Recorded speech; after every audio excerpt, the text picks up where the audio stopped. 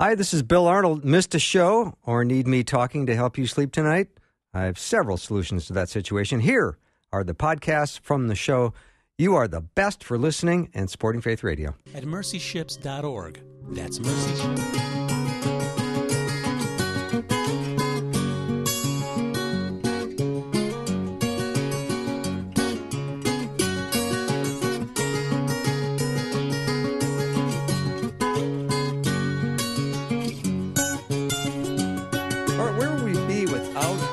Psalms. Well, where would we be without God's Word, period? But the book of Psalms has given us a context for our joys, our sorrows, our angers, our doubts, and most of all, our thanksgivings. And David Taylor's written a book called Open and Afraid, the Psalms as a Guide to Life. He's my guest on the show today. David, welcome. Thank you so much. I love the Psalms. I think everybody does. You too, huh? I do. I've loved them since... I've loved them since Eugene Peterson introduced me to them when I was in seminary about 20, 25 years ago. And you worked with Eugene for quite a bit? Yes. Nice. In seminary, I took a few courses with him and then became friends subsequently. And then again, was able to partner with him and Bono on that film in which they discussed the Psalms together. Yeah, fantastic. So tell me your motivation for Open and Unafraid. After the film came out about 5 years ago, I found myself reading more in the Psalms, books about the Psalms, talking to people about the Psalms, and I discovered there was a gap in the bookshelf, as it were. There were some really wonderful scholarly books, some really good daily devotionals, but not much in this middle space that would offer something meaty but accessible as an entry point into the Psalms. Mm-hmm. So when you think of the Psalms, and do you go to them daily? Do you go to them weekly? Tell me about your commitment to being in the Psalms. Well, when I was a child in my younger years, I only approached the Psalms in piecemeal and occasional fashion. And it wasn't until later, in my later 20s and 30s, that I discovered that I was in the minority position in church history. The church for 1800, 1900 years had made a habit of reading the Psalms on a regular basis, weekly, daily, monthly, annually. And my church tradition made very little of the Psalms. And it was in a course with Eugene Peterson. I asked him a question at the end of the course, this marvelous course on biblical spirituality, a vision for the Christian life that we might derive from Scripture. But he'd never given us any advice, not one piece of advice. So I asked him on the last day of class if he had at least one thing he could suggest to us. And he suggested that we read a psalm a day and get to the end and start over. And that's what I did for several years. I would read one a day, 150 days, and then start back over. And I did that for a number of days, then took a break. And so I come in and out of that habit of daily reading. So, David, what did you learn about the history of Psalms? Well, the first thing I learned is that for, let's say, the first 1,500 years, it's almost the exclusive book that Christians are praying and singing. There aren't many other songs that are sung, maybe some of the canticles in Scripture, maybe an occasional hymn here and there, but it's largely both personal, family, and corporate worship. People are praying and reading the Psalms. And then you have these different pockets in, say, the modern and contemporary era that make a great deal of the Psalms, and other pockets or traditions less so. But you'll also find the Psalms all throughout contemporary culture. You find it in movies and songs, in poetry and presidential addresses. It shows up all the time. And I think your timing on this book, David, is quite good. And I think I think right now in our world, we need a book like this. And I would love to hear why you think this book is especially important, like right now. Well, one of the arguments that I make in the book is that the Psalms are like a devotional antidote to our primordial sin, which was to hide from God and to run away. And then as it relates to one another, we shut each other out and shut down. And that the Psalms are given to us to help us to open up, to become vulnerable and honest and true and brutally realistic about the condition of our hearts, of our lives, of our society, of both the personal and the public. And things, it seems to me, are becoming more and more tense, more and more fraught, not just on the political landscape, but certainly on the healthcare landscape. This coronavirus is causing many people to become afraid and to wonder, is there a God in whom I can take refuge? Is there a place for my fears?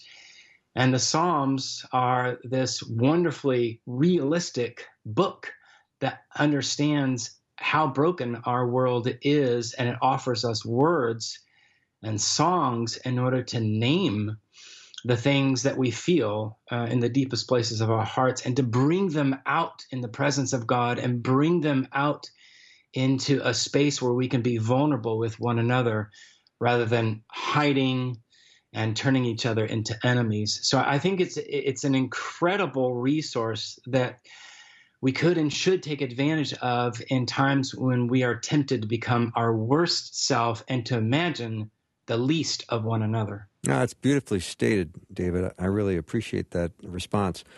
I'm curious as to how studying Psalms and reading through them on a regular basis, how that has affected your prayer life. Well, one of the things I discovered when I first started reading the Psalms regularly was that I had, prior to that regular habit, I'd only seen certain things in the Psalms that I instinctually liked or felt sympathetic to, or that my church upbringing had told me to pay attention to. So Psalm 139 has this wonderful, beautiful language about being known in our mother's womb, and God's thoughts are precious to us. It's a beautiful psalm, but it ends in a way that many, many church traditions actually avoid reading, and it ends with sort of this very grim, dark, enemy-type language. But I think the reason why it is there on purpose is to help us reckon with the fact that wickedness happens not just out there, but wickedness happens in here, in our own interior lives. I think the other thing that I noticed is that the Psalms make space for both joy and sorrow to coexist in a way that our common experience or ideas of happiness just doesn't know what to make place, what to do with, or how to make space with lament and sorrow and grief. And we feel that it is a zero-sum game. If I'm happy, I can't be sad. If I'm sad, I can't be happy. But the Psalms show us that our pilgrimage here in this earthly sojourn involves both sadness and joy, mine and others, in a way that perhaps the Psalms might not only enable me to be present to these joys and sorrows that coexist in me personally, in my family life, my work life, but enable to cultivate in me a true sympathy and empathy for others, so that when I pray, say, Psalm 100, when I'm feeling great, but my neighbor is feeling sorrowful or has just lost his mother, I can extend sort of a sense of sympathy. Likewise, if I pray Psalm 51 when I'm feeling sorrowful, but my neighbor is feeling joyful, sort of this virtue or this habit in my heart space is able to hold many things together in a way that I think is often very difficult for us if we have not been trained in essentially the prayer book of Jesus, not just the prayer book of Israel. That's really, really interesting, David. Another emotion that we see in Psalms is anger, and that gets aired out regularly in the Psalms. I'd love for you to talk about that. Yeah, anger is a funny thing, if I can put it that way. Yeah. It's not funny at all. It's certainly not funny for me personally, because it's something that I have struggled with my whole life, and I've not known what to do with my angers. I think two things that the Psalms help me to understand are that anger is a variation on the theme or a subspecies of lament. Anger is lament to the 10th power. It's sort of this acute experience of sorrow when we feel that harm or damage or loss of life is threatened upon us, or when we see somebody we loved being threatened with a loss or of life or dehumanized experience. And so the Psalms offer us this kind of curse or imprecatory language, which is terrifying. And Bonhoeffer, the mid-century German theologian and martyr, said we ought not to pray these Psalms unless we have reckoned seriously with the cross of Jesus. But they're there, as many careful students of the Psalms would remind us, in order to rescue us from turning our revenge fantasies into reality. So that when we do feel harmed, and we do often feel truly harmed, we do have real experiences of enemies in the world or spiritually, these Psalms are given to us in order to bring all these acute, intense emotions before the very face of God so that we can be healed and rescued from the desire to turn an eye for an eye and a tooth for a tooth and a harm for a harm. And that harm might be towards another, or we might do harm against ourselves if we feel that God is giving us a raw deal or not taking care of us. We may self-sabotage as a way to get revenge against God himself. So the Psalms are there as a kind of rescue operation, both to name how we truly feel, to give edited language to our unedited emotions, but also to rescue us from these tendencies to want to harm ourselves or others around us.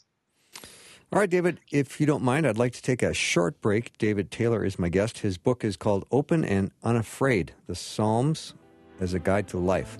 We'll take a very short break and be right back.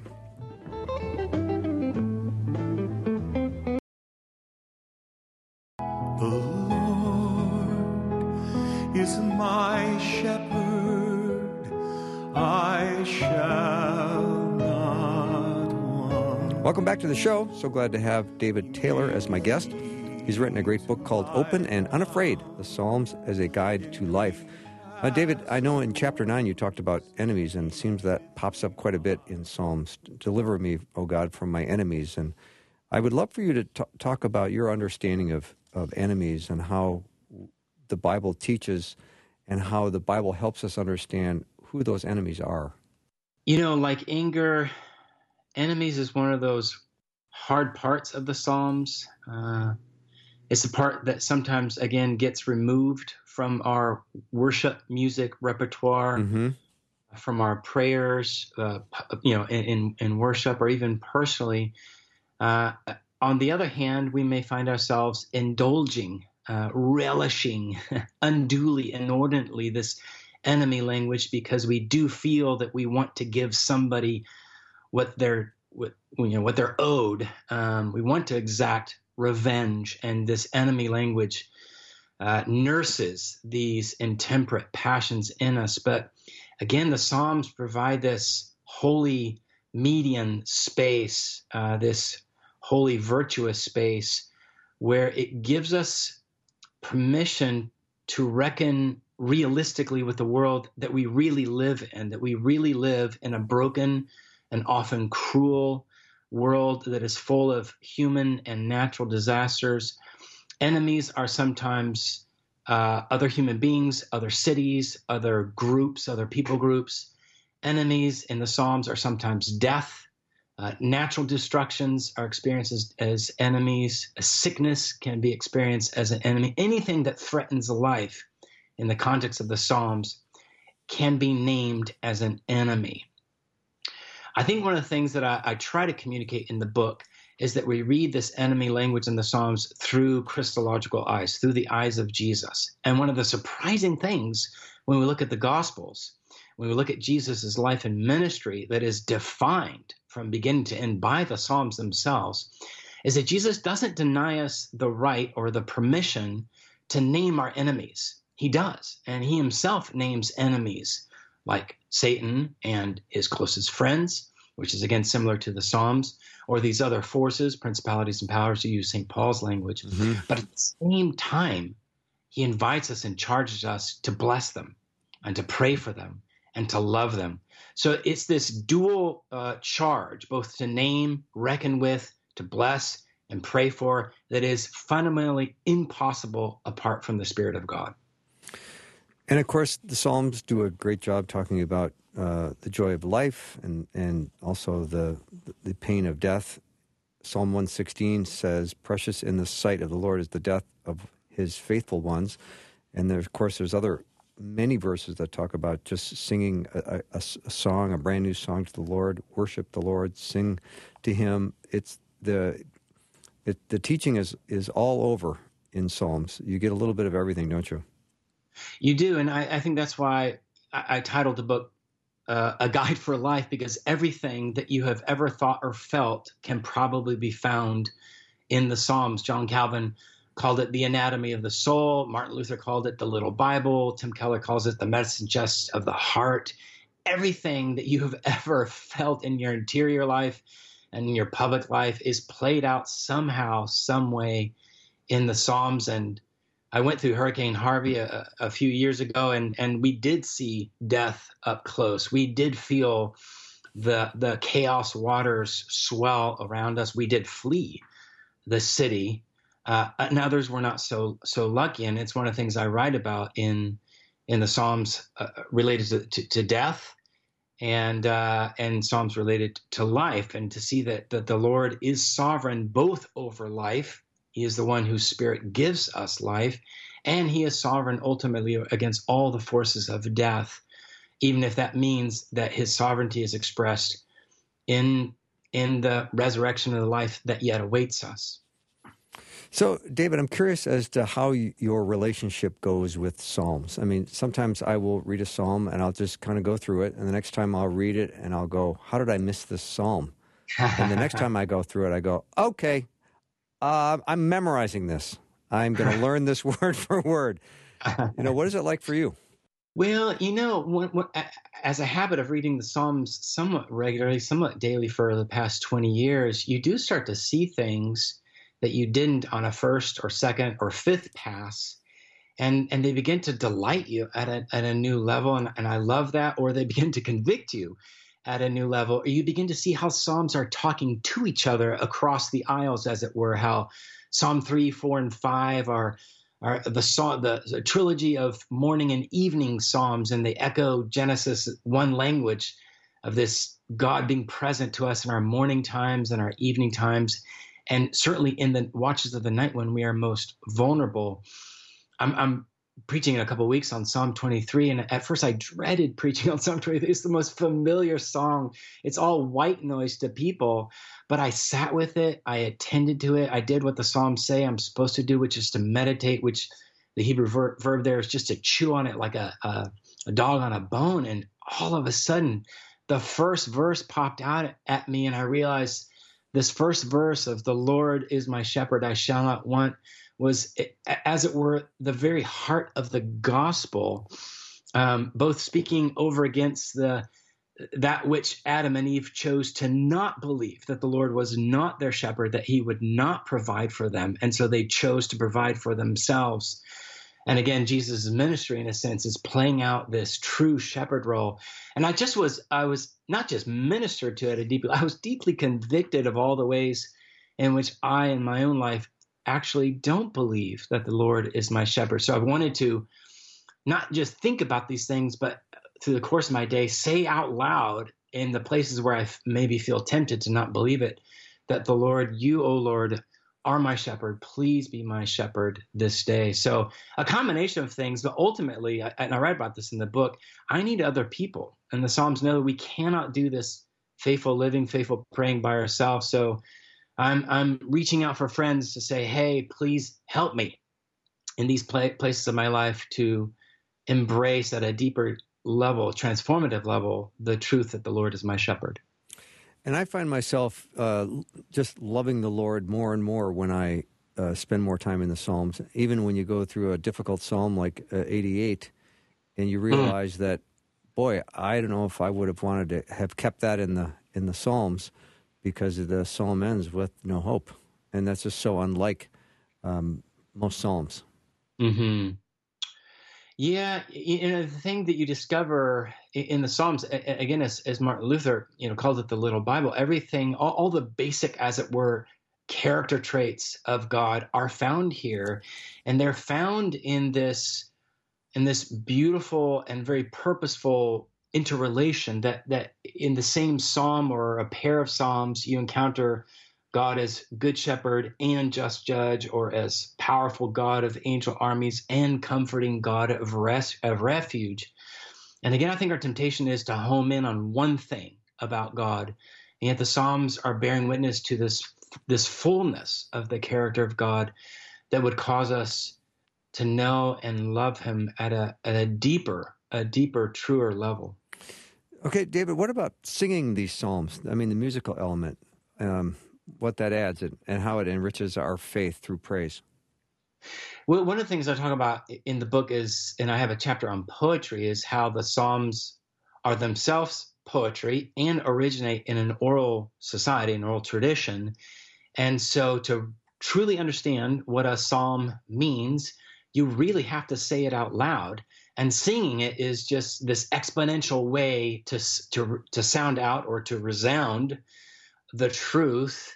And when you sing the Psalms, you begin to perceive connections that you hadn't before. And some things may get lost in translation from the Hebrew poetry to English poetry. But I think we have really wonderful translations in many different Bible translations who really try to keep that poetic element. And you hear, for example, how in Psalm 8 or Psalm 19, words are talking to each other in very poetic ways, like alliterative ways, that are helping us to see how something holds together, or a meaning is brought together through two things that you hadn't imagined being together. And those are things that we discover only, I think, through singing, chanting, reading out loud. And so this is a tradition that the church has maintained for 2,000 years. And I love discovering all kinds of ways in which musicians have made music to the Psalms. And I try to make it a habit of listening to as many different styles and practices and traditions, because I hear new things from them. David, thank you so much for doing the show, and great book. Congratulations on it. And I know that you have grown in your faith as a result. Now we, in turn, can do the same. Well, that would be my hope. That certainly I would love for people to buy and read it, but really more than that is that people would read and fall in love with the Psalms. Right. That would make me so happy. Yeah, it's a good book to fall in love with. So thank you for doing the show. David Taylor has been my guest. His book is called Open and Unafraid, The Psalms as a Guide to Life. We will take a short break and be back with more in just a minute.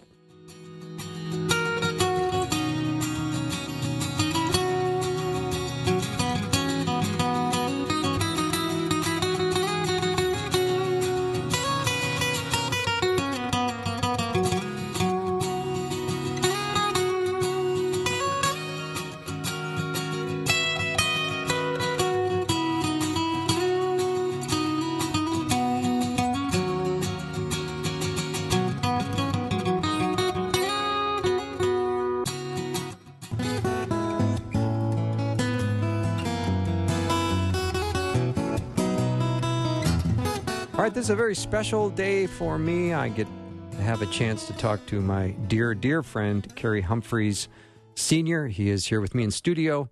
I first met Cary when I was just a young lad, and he has been like a earthly father to me, and he has mentored me and cared about me and loved me and made sure after my stepfather died that I was one of those kids that didn't slip through the cracks. So we've been studying God's Word together for over 40 years, and we are just the dearest of friends, and I love him, and he has got a remarkable life story. I haven't had to listen to a lot of sermons that he's given me because he hasn't given me many sermons. He's just lived a life, and I've watched it, and I've tried to model my life after his. So it is with great pleasure that I get a chance to have him in studio and have a Words of the Wise segment. He's got another plan that he wants to talk about as well, because when you're a man like him, you never stop thinking of ways to expand the kingdom of God. Cary, welcome to the show.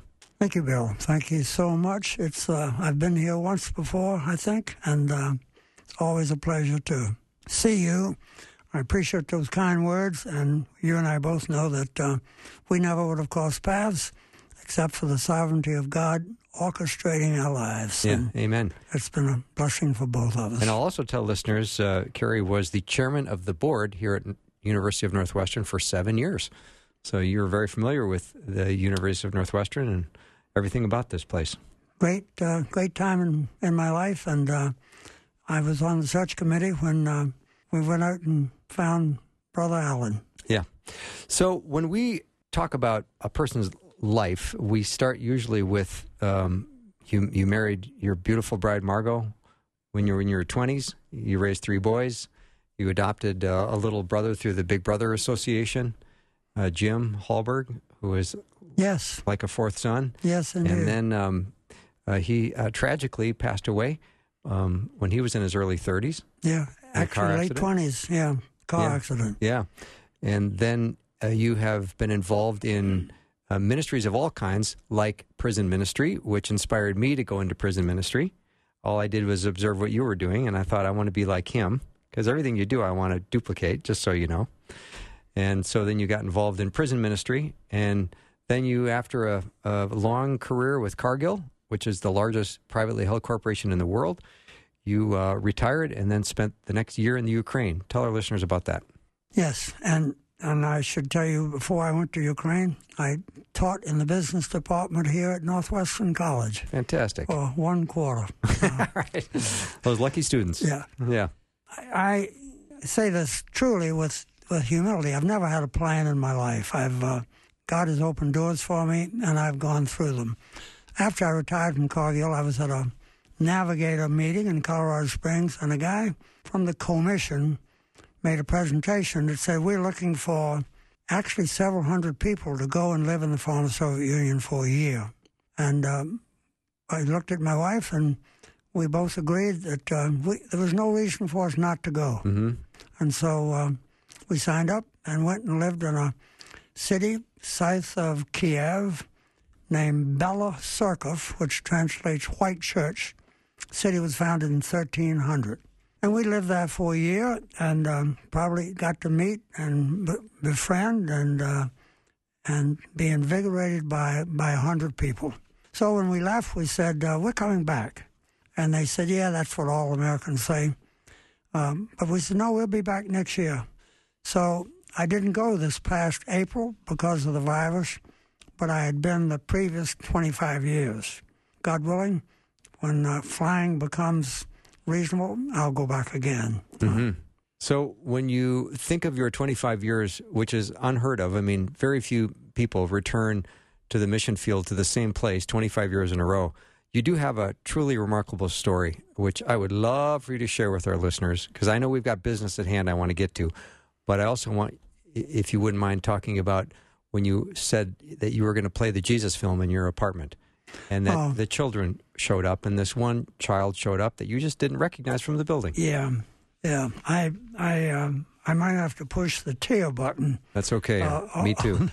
But we had a curriculum, and I think there were 50 Christian organizations that formed the commission, and they appointed a committee, and they wrote a 200-page book, and but everybody had a different schedule, and we got to Bela Cirkov and were told by the superintendent of school we couldn't go in the public schools, and that was our whole purpose, was to go in the public school and teach morals and ethics was our charge. Well, I'm convinced today, Bill, that any of us could go live in any foreign country if we show ourselves humble, live in a average type environment, and God will open doors for you to find. But anyhow, we'd been there half the year and had had some success, remarkable success.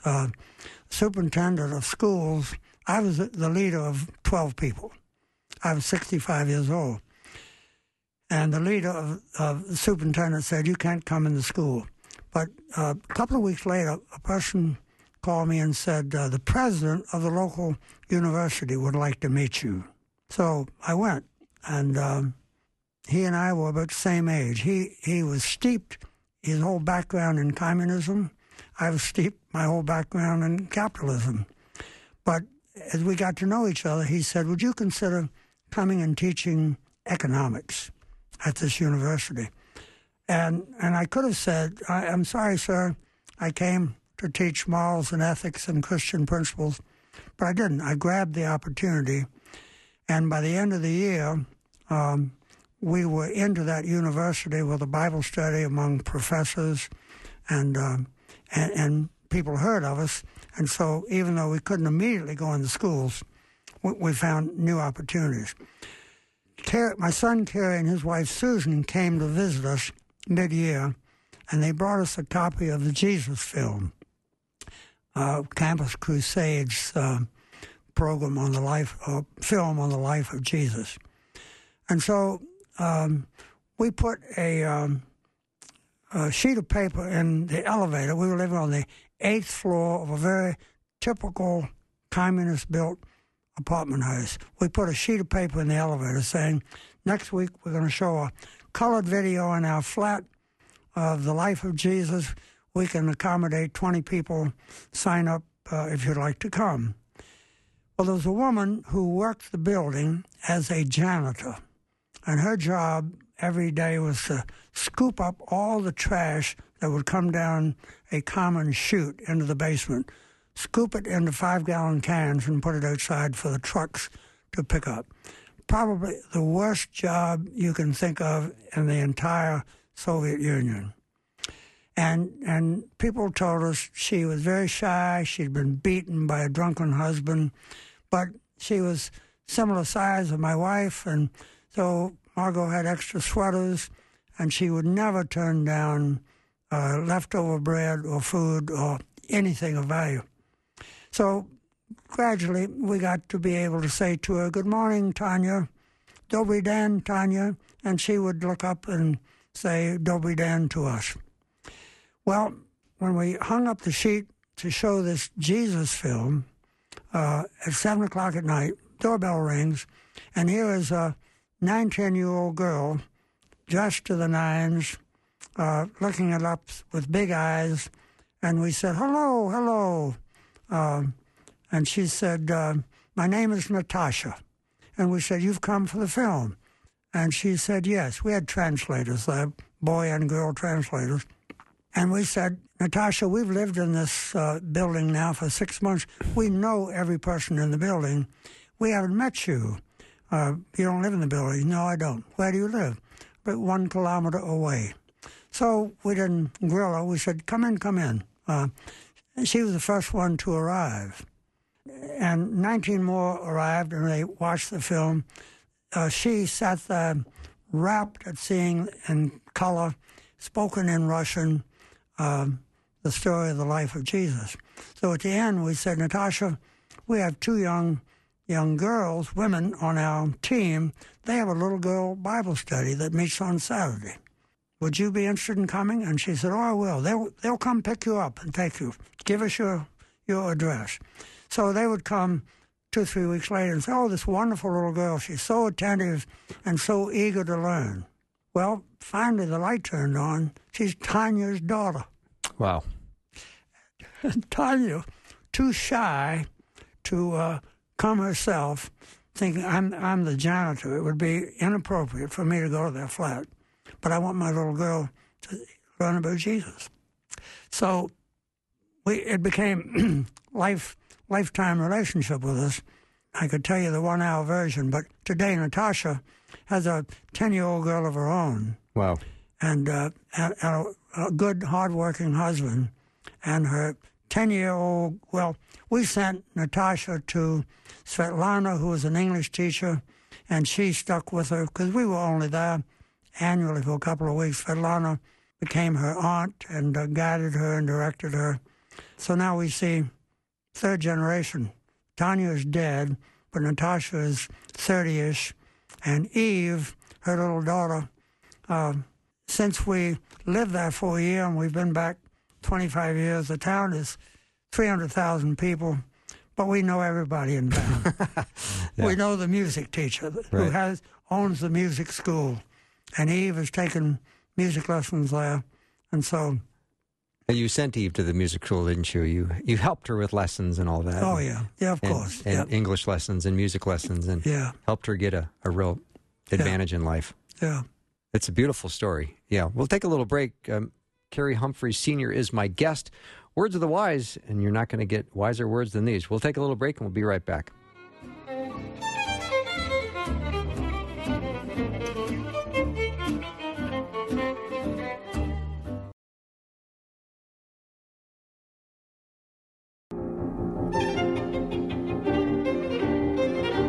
Welcome back to the show. I'm so glad to have Cary Humphries Sr. with me in the studio. We're talking about words of the wise. Cary has been a follower of Jesus for decades and decades and decades, and you have a really wonderful idea that I want to talk to you about. But I also, before you tell the idea, I want you to tell our audience what you and your wife did when you returned from your mission trip of 1 year in Ukraine.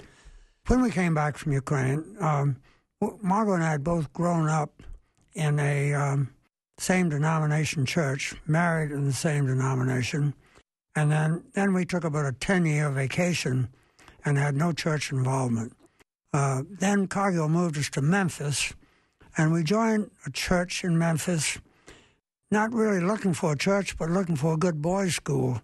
And they had a excellent boys' school. We joined the church, and several people came alongside of us at the age of 30 and led us to Christ, changed our lives, changed our direction. So we moved from Memphis to New York, back to Minneapolis, joined a local church in Edina, switched to another church in Edina, and we were active on the elder boards and teaching Sunday school, and then we had a 1-year respite living in Ukraine. When we came back, we didn't have a particular plan, but we said, let's look for more of an inner city church. And so we visited a half a dozen, and an African-American friend said, I've got a church for you to try, Pilgrim Baptist Church in St. Paul, the oldest African-American church in the state of Minnesota. So we, with no motive, no intention other than to broaden our experience, we went and became members of Pilgrim Baptist Church and stayed there for almost 15 years. And then and taught Sunday school there and made friends with dozens of people. And we're still friends with many of them today. 10 years ago, we moved to a Minneapolis church, North Minneapolis Church, Fellowship Missionary Baptist Church, and we've been there for 10 years. And I'm still teaching Sunday school, and in the last 3 months we've been teaching it via conference call. Yeah. A lifetime experience, and we're so thankful that we did that because we both grew up during Jim Crow segregation in the South, and I went to the University of Virginia, founded by Thomas Jefferson, which was totally segregated when I graduated in 1954. Different experience for us, but it brings me to recommend that there be a two-way street, that some people from white churches go to an African-American church, and some people from African-American churches try going to a white church. Mm-hmm. Don't make a lifetime commitment. We didn't ourselves, but we've been doing it now for 25 years, and we're not likely to change. Mm-hmm. So the idea, Cary, is with so much divide in our country and so much racial tension, and I've been hearing about racial reconciliation since high school, but the real question is, what is anyone doing about it except talking about it? Whereas you and Margot, your wife, you joined an all-black church and you invested in that church and you taught Sunday school, and on any given Saturday night at your house, you might have 5 African-American couples over for dinner. Yeah. So you talk about racial reconciliation. There's a plan. It's a great question, and what I envision in my plan is that we get black and white churches, pastors, ministers, and priests to recommend that some members of their church try joining with a 3-year commitment and seeing what they discover. I put down on my one-sheet plan, I'd like to see 100,000 people, black and white, make a 3-year commitment to join and participate in a church of different color. I say that the plan is unique and it requires no funding, not one nickel, no government approval, not even a majority vote, just open-minded Christian individuals led by God's sovereignty. Obviously now, the approval of church priests, pastors, ministers can advance this plan where it becomes a movement instead of a clever idea. But your point, Bill, its time has come. I think Martin Luther King was quoted as saying 11 o'clock on Sunday is the most segregated hour in the churches in the United States. And I understand that. But I think racial reconciliation, goodness sakes, we are all God's children. Why shouldn't we be racially reconciling while we worship together and break bread together? Mm-hmm. Cary, you talked about some of the positives that have been the outcome of you and Margot being in an African-American church for 25 years. Can I share some of these? Please. How about some of the new friendships you've made? They've been spectacular, haven't they? They've been absolutely spectacular. I won't name people, but people will know whom I'm talking about. 7, 8 years ago, a voice on the telephone said, "Hi, Cary, my name is Selwyn Vickers. I'm moving to Minneapolis. Joe Smith," I can't remember the name, said if I called you, you could recommend a church for me. Mm-hmm. And so I say to myself, I know Joe knows I go to an African-American church. So I say to this voice on the phone, "Are you African-American?" And he says, "I have been since I was born." and so I said, what brings you to Minneapolis? And he said, well, the University of Minnesota has hired me as chief of surgery. He's going to superintend 80 surgeons. At the University of Minnesota. At the University of Minnesota. Yeah. I don't think one of the 80 was African-American at the time, but some Asians, some Indians, but still predominantly a group of white people. They hired him as chief of surgery. And he was here 6 or 7 years, came from the University of Alabama, a godly man. He could preach if you needed a preacher. He knows the scripture, and he's a family man with godly children. But and now he's a lifelong friend of yours. He's a lifelong friend of mine, and after 7 years here, the University of Alabama hired him back as dean of their whole medical system. I understand that's a good job. Yeah, and there are others whose names Minneapolitans would know, mm-hmm. but others whom you wouldn't know, who have been zealous attenders of my Friday morning Bible study. And mm-hmm. And how much has it helped expand your understanding? I mean, you have so many friends, and you have so many people that come to you for counsel and wisdom and Bible study, but you've got a whole new group of men and women that have come into your presence that you've had a chance to just expand your own understanding of what's going on in their world. Yeah, I would say we are blessed. We are blessed to know Ukrainians, and we are blessed to know African Americans, and we knew some African Americans long before we did this. And as you know, I had a long-time relationship with a guy named Ted Jefferson, who was an ex-offender who had actually killed another man in a drunken brawl, who we became locked at the hip, and he had become a born-again Christian and actually spoke in my Edina church and gave an altar call, and my son Cary came forward when he was 15 or 16 years old. But I would say what I've learned is I don't see any difference. I don't like the expression colorblind, but I don't see any difference in the needs of my white friends and my African American friends. We all want essentially the same thing. We want our children to grow up with opportunity. We want them to grow in wisdom and knowledge of God, and to see their children. And I've got children and grandchildren and great-grandchildren, and there are about 30 of us right now. And I can't say that every single one of those are walking with the Lord to the extent that I would like to see. But we love them, and we are examples for them, and we are examples for the people that we meet in our church, and they are examples for us. And we learn from them as much as they learn from us. So, Cary, if we think about this, it's really maybe one person per family from every 3 churches in the U.S. When I first went to Pilgrim, a woman came to me, very friendly, with a big smile, and said, Brother Cary, could I ask you a personal question? Carmita, sure you can ask me a question. She said, how come you're here? And I said, Carmita, I read in Revelation that in heaven they're going to be all races, all creeds, all colors. I'm just practicing for what it's going to be like in heaven.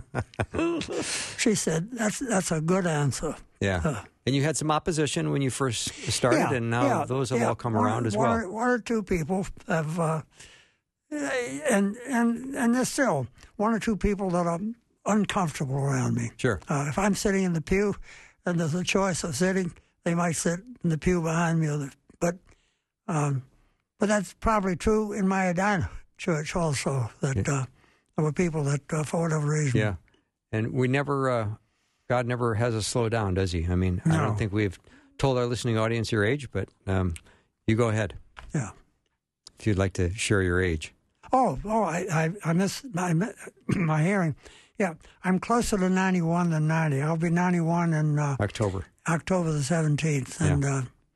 And oddly, I have my oldest granddaughter was born on my birthday, and I have a daughter-in-law who was born on my birthday. Mm-hmm. So we have 3 people to celebrate the same day. So somebody said a long time ago, clever expression, if I'd known I was going to live this long, I would have taken better care of myself. But I count my blessings, and God has dealt with me very gently. My wife is in reasonable health. She is blind, but she can see the Lord very clearly, for which we are thankful. Yeah, and she spent her whole life studying and memorizing Scripture, so it's all in her heart right now, isn't it? Yeah. Well, this has been a great time to be with you, and I am profoundly grateful for the way you have shaped my life and the impact you've had on me and the way you have loved me, and I send you a card on Father's Day because... I know you do. Yeah. I know you do. Cary, thank you so much for sharing this vision at age almost 91. This is inspiring to me, and I love this, and I love you, and I just am so grateful that you could be with me here today in the studio. Thank you so very much, Bill. Yep. You're a special person in our family and in our hearts. Thank you so much. That wraps up our show for the day and for the week. You know that means time to ring the bell. Thank you for supporting Faith Radio. See you next week.